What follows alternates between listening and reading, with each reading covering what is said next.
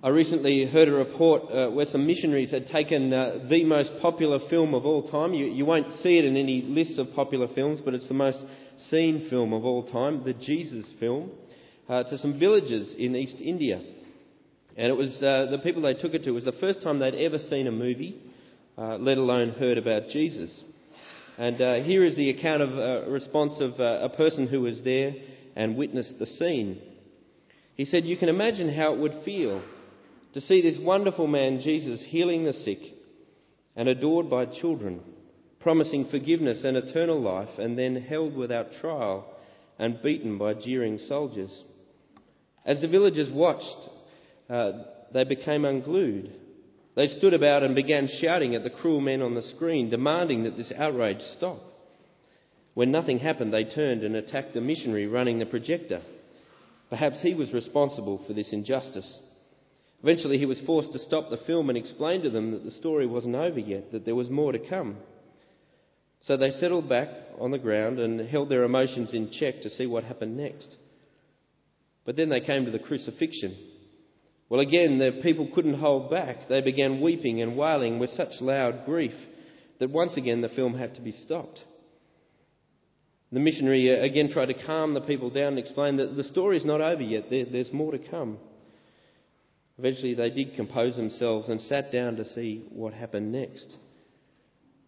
Then came the resurrection. Well, pandemonium broke out this time, but for completely different reasons. The gathering had spontaneously erupted into a party. The noise now of the jubilation was so deafening that nothing else could be heard. The people were dancing and clapping each other on the back and saying, "Christ is risen." The missionary again had to shut off the projector, but this time he didn't tell them to calm down, because everything that was supposed to happen in the story and in their lives was happening before his eyes. Tell me, as you hear the news of the gospel of the Lord Jesus, do you react like that? Do you believe like that? Like nothing matters as much? Like everything has changed? Like when you came to believe in the truth of the gospel, the truth of the death and resurrection of this man Jesus, that life had just begun, that this was the beginning of real life at last. Do you live like that? Well, this morning we can begin a short series in 1 Corinthians chapter 15, a chapter that I think is going to push us on just those sort of questions. And a chapter that exposes for us one of the most subtle and yet most deadly dangers we face as Christians.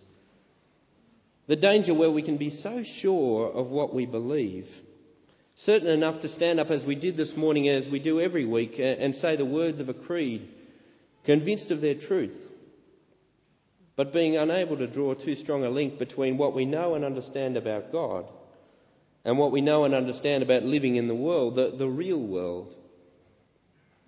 That we can know the great doctrines of the Christian faith but feel that they are as Teflon when placed next to work tomorrow, or yet another sleepless night with a newborn, or whatever pressures we face, or even our sexuality or my finances, whatever you care to think of. That we may hear a sermon on, say, something like the Trinity, to hear that God is Father, Son and Holy Spirit, and feel like we've learnt something. But there's this residual feeling that it doesn't really affect my life, at least not in the real world. In the lead up to Easter, I want to let 1 Corinthians 15 push us on this, to help us join the dots between one of the big pieces of the Christian faith, the bodily resurrection of Jesus, and our bodily daily lives. So let's do that. Let's turn to 1 Corinthians 15 together, and it's on page 1155 if you've shut it. Page 1155.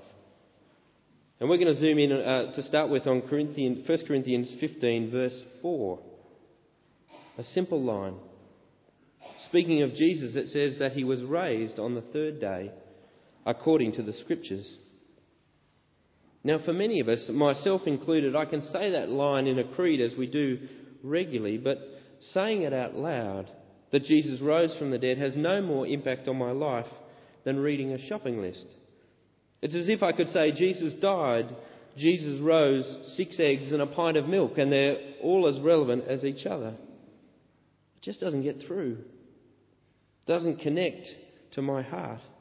Beyond sparking maybe a few synapses in my brain, it's all too easily a theoretical belief. Well, together, let's have 1 Corinthians 15 connect it for us. And let me start by asking the question that I think is at the heart of this chapter. There we have our statement in verse 4 that he was raised on the third day according to the Scriptures. Let me ask you this question. How can you tell if you actually believe that?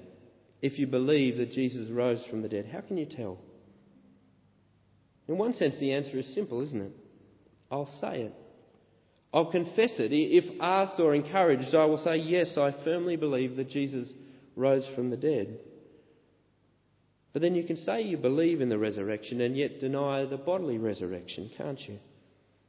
An esteemed bishop in the Anglican Church in Australia, when asked, would it make any difference to your faith if the bones of Jesus were dug up? He said, not at all, of course not. Because Jesus is risen in my heart. And so we can spiritualise it, that resurrection is just an idea, it's almost a metaphor. And to be honest, as Paul is writing this letter, that's the issue he's confronting with the Corinthians. They've spiritualised everything, and for them spirituality has nothing to do with bodies and things like that. They've so swallowed the Greek culture around them that they have to deny the physical resurrection of the dead. For them, God doesn't get involved in the messy world of bodies and blood and bones.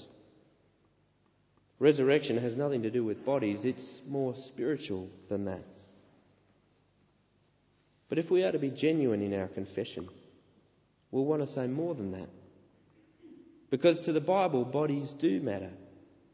In fact, the Scripture knows nothing of this body-spirit split. As far as the Bible is concerned, if Jesus' bones are unearthed, then it's game over for the Christian faith. To think you believe in the resurrection of Jesus simply by believing in some spiritual fable about him being alive in your heart is, in the words of verse 2, to believe in vain. It's not a belief worth clinging to. Not a belief that will shape how you live in this body, because after all, bodies don't matter. So let me ask you again. How can you tell if you actually believe Jesus rose? Where will that sort of faith show itself? Well, let me give you the two tests this chapter gives us. You will know you believe Jesus rose from the dead if you are completely sure that you will be raised from the grave. Completely sure that when you die and are laid low in the ground, that you will be raised from the dead. And secondly, flowing from that, you'll live like you're sure. That's how you know whether you believe it or not. That's Paul's take in Corinthians 15. And I think we struggle with this because we don't connect what we know and understand about God and what we know and understand about our own lives that closely. And yet what we'll find in this chapter is what we only connect very loosely, Jesus' resurrection and our day-to-day lives, is in fact completely linked. Such that Paul will say to us, the only way you can tell whether you believe and how strongly you believe Jesus rose is whether you believe and how strongly you believe you will rise from the dead. Have a look at verses 12 and 13. Paul gets to the nub of it. He says, but if it is preached that Christ has been raised from the dead, how can some of you say that there is no resurrection of the dead? If there is no resurrection of the dead, then not even Christ has been raised. You see the surprise of these verses? I think when we get to the question of Jesus' resurrection, we're used to equating those two things in one direction. We're used to thinking, well, yes, if Jesus didn't rise, of course I'm not going to rise. That's logical. But what Paul does is he reverses it for us and he says, look, if you're not sure of your own resurrection, then you can't be sure of Jesus either. Deny one and you deny the other. Once you say there's no resurrection of the dead, you're pulling out from its foundations the very core of your faith. And Paul says once that falls down, everything else goes with it. 1 Corinthians 15 makes clear that if Christ has not been raised, or we live as if Christ has not been raised, then our past, our present and our future are irreparably changed. Have a look at verses 14 and 15. That's where he starts to spell out how our present has changed. He says, if Christ has not been raised, then our preaching is useless. It means what we're doing right now is a complete and utter waste of time. You may as well not turn up next week because it's a waste of your time. I may as well not bother preparing anything for next week because it's a waste of my time. Pointless. The very ground on which I stand as a preacher, Jesus' resurrection, has crumbled. I'm wasting your time and mine. My words are empty. And more than that, you see in verse 15, he says, more than that, we are then found to be false witnesses about God. For we have testified about God that he raised Christ from the dead. But he did not raise him if in fact the dead are not raised. You see, it's not just harmless nothing preaching all of a sudden. All of a sudden it's a horrible lie. One that offers false hope. So don't come next week, not just because it's pointless, but because it would be a lie. To encourage people to live in light of something that just might not be the case. It's a lie, says Paul. Now, if my preaching is hollow, and if it's a lie, then verse 14 says, so is your faith. If Jesus hasn't risen from the dead, you can trust all you like, you can wish all you like, but Paul says there's no resurrection from the dead. It is utterly unfounded and pointless. Paul goes on, he says, if Christ has not been raised from the dead, not only is my present irreparably changed, but so is my understanding of what has happened in the past for me as a Christian. Have a look at the last few words of verse 17. If Christ has not been raised, you are still in your sins. My past stays with me. It's stuck to me. At its most basic, Christian faith is saying, I trust you, Jesus, for forgiving my sins and defending me before God. I'm counting on you. As John 3:36 puts it, whoever trusts in the Son has life. But whoever doesn't trust the Son doesn't have life because he's still in his sins. That is, if Jesus hasn't risen from the dead, there is no forgiveness. Which means I stand before God with no defence and no defender. If Christ has not been raised from the dead, in face of my willful sinfulness before God, I have nothing but hell to pay. My past stays with me. I'm stuck with it. And not only is my past changed, so too is my future. Have a look at verse 18. If Christ has not been raised, then those who have fallen asleep in Christ are lost. Now think about the difference that makes to life. Real relationships. If you have a friend or a loved one who dies trusting Christ and you go to their funeral, then there's nothing more to that than a goodbye party at best, is there? A human being dies and they go to the grave and that's it. Lost. Pull out the plank that says there's no resurrection of the dead, that says Jesus didn't rise and my present, my past and my future are destroyed. Which all leads to the obvious outcome for us as Christians that Paul points to in verse 19. If only in this life we have hope in Christ, we are to be pitied more than all men. What a thought. Now, quite often I hear the myth that says being a Christian guarantees you the good life. That if you're a Christian, you'll have the good life, good health, enough wealth, prosperity, easy relationships, and on it goes. But the Christian life outlined in the Scriptures is a far richer tapestry than that, isn't it? It's a call to follow a crucified man. It's a call to live as he did. In the words of the German theologian Dietrich Bonhoeffer, when Christ calls us, he bids us come and die. And Paul shows us what such a life looks like. He literally poured out his life to bring the news of the resurrection of Jesus to the world. This was his gospel. The risks he took for it were immense. You see, in verse 30 of our chapter, he says, every hour of my life I face danger. Every single hour. Elsewhere he explains it like this. He says, I've been constantly on the move.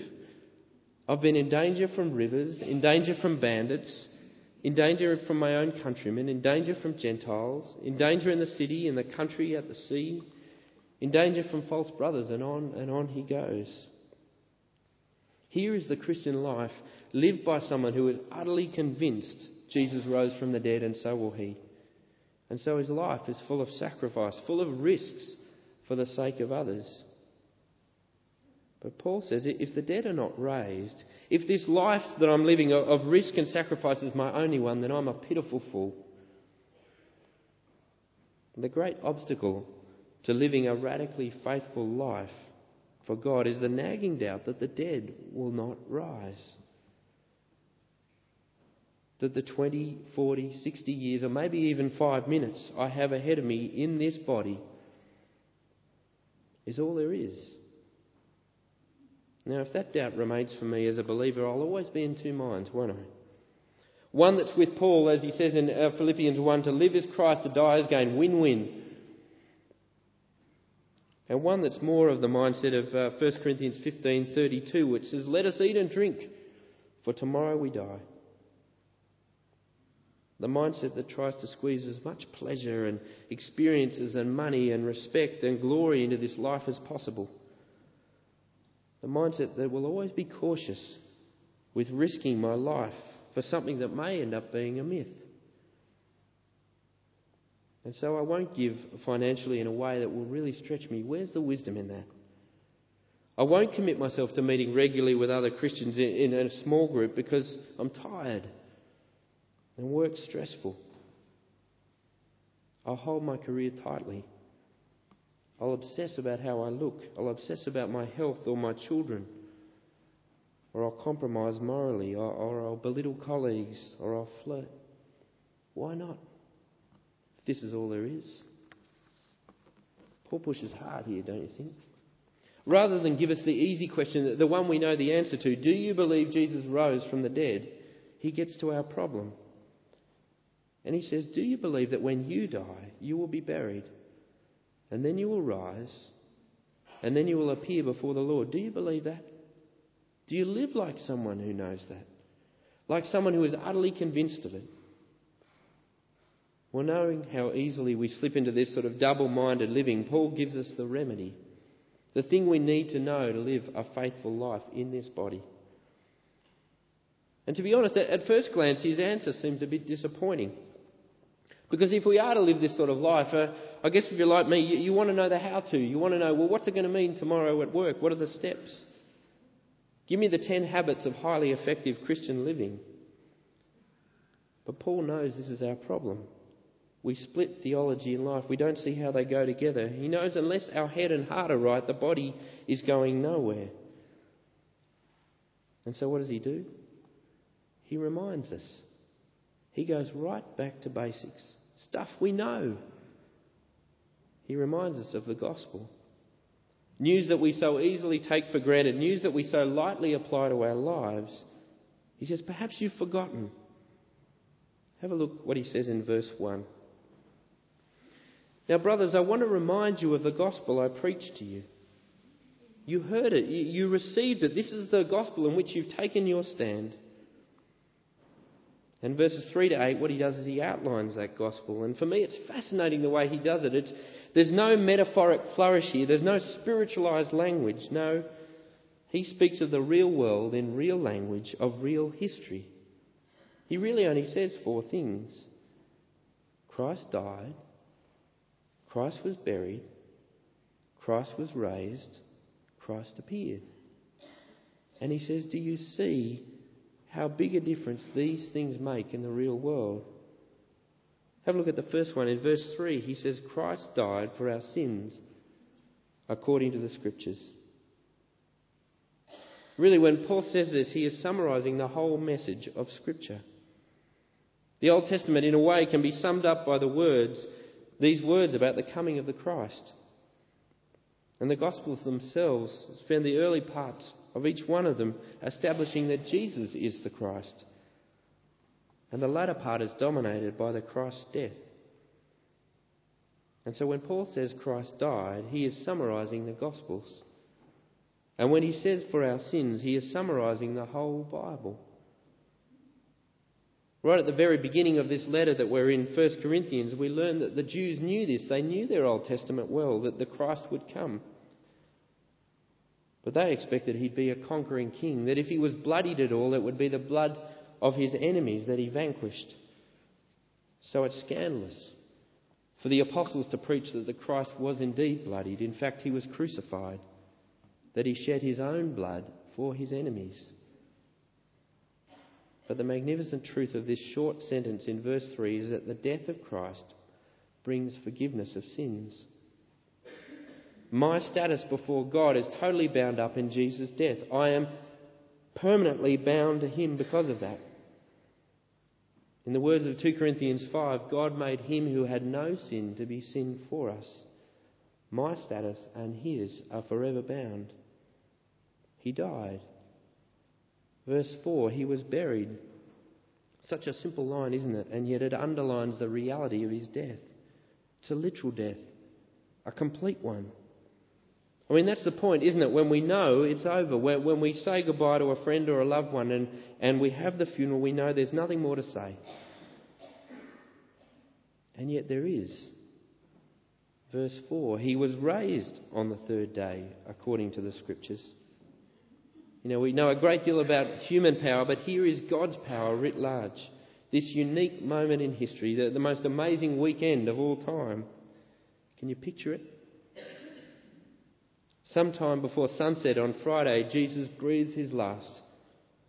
A spear is thrust into his side and he dies. Day one. He's brought down off the cross and he's laid in the tomb. And that's the moment of goodbye, isn't it? That's it. He's in that tomb, sunset Friday to sunset Saturday. Day two. Sometime after sunset Saturday and before the women reach the tomb early on Sunday morning, death starts to work backwards.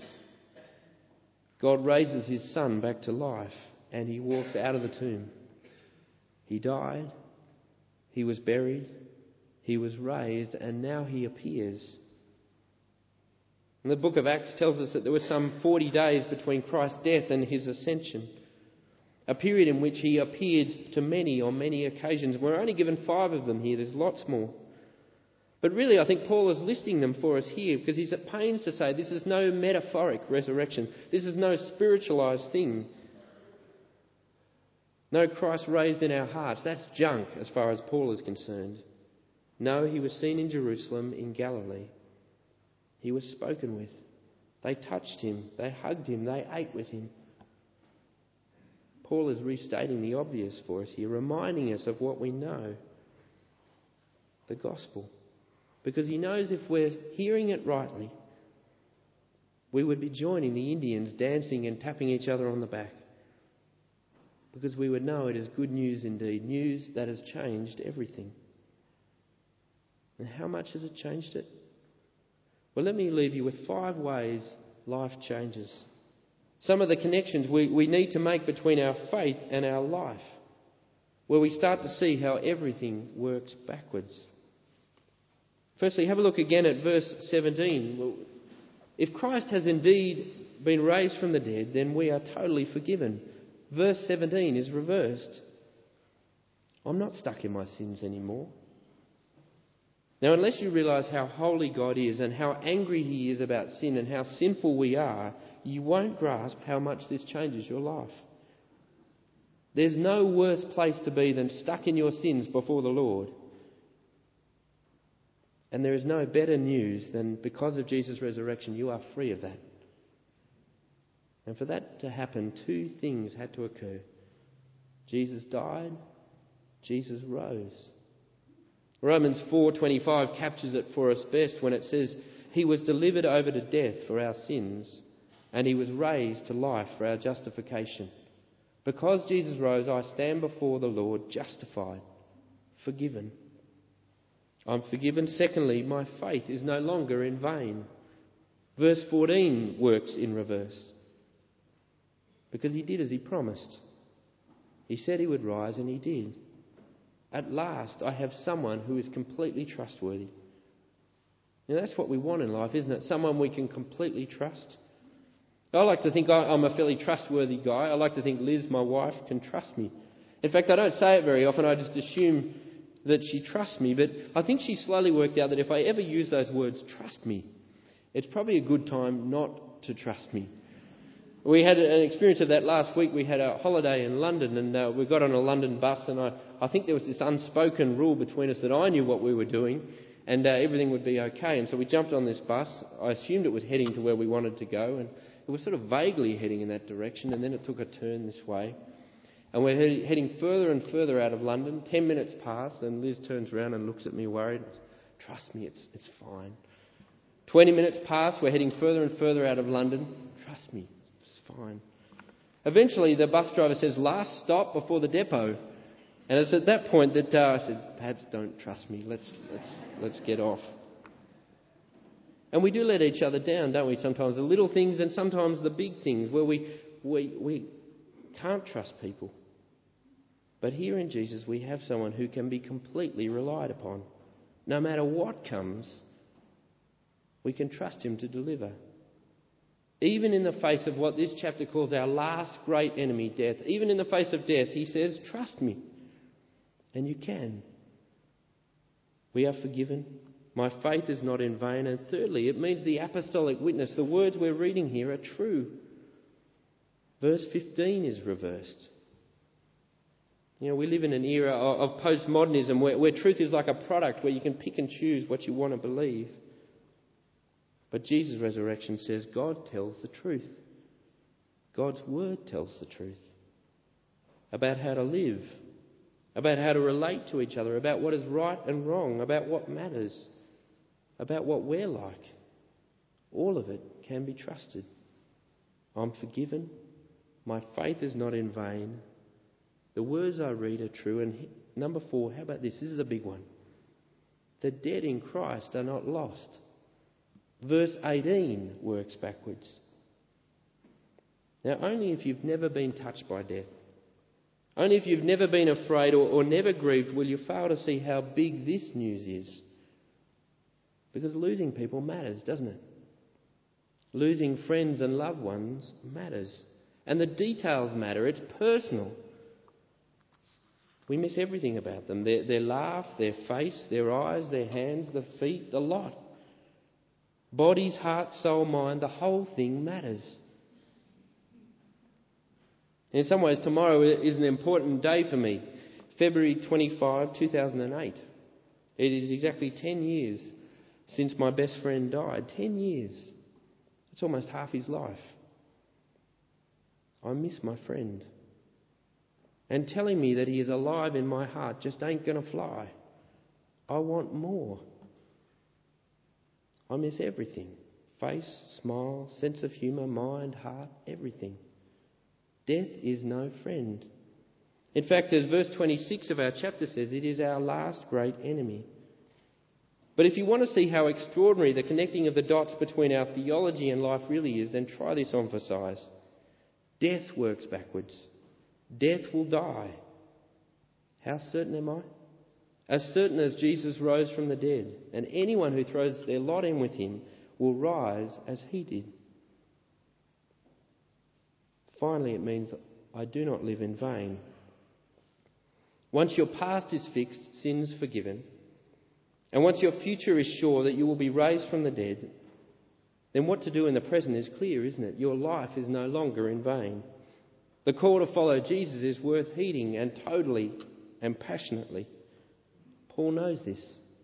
That's what he's trying to convince us of in this chapter. He is no fool. His life of radical risk-taking, of sacrificial love, it's not pitiful. It's not even extreme, to be honest. It's the most sensible, sane way to live when you know the facts. Without a passionate belief in the resurrection, we'll always slide towards wanting our pleasure now. We'll always live cautiously for him. We'll be eager to avoid difficulty and pain and discomfort and frustration. Our love will be tame. Our distinction from the world around us will be dim. And our willingness to speak for him will be timid. Jesus says, if you really believe that your joy in the resurrection will make up for 1,000 losses, self-denials, sacrifices, dangers, risks here in this life, if you really believe that, then you will live fearlessly for me, faithfully. You'll live sustained by the joy set before you. You will, in the words that this chapter finishes with, stand firm, letting nothing move you. You will always give yourselves fully to the work of the Lord, because you know your labour in the Lord is never in vain. Let's pray.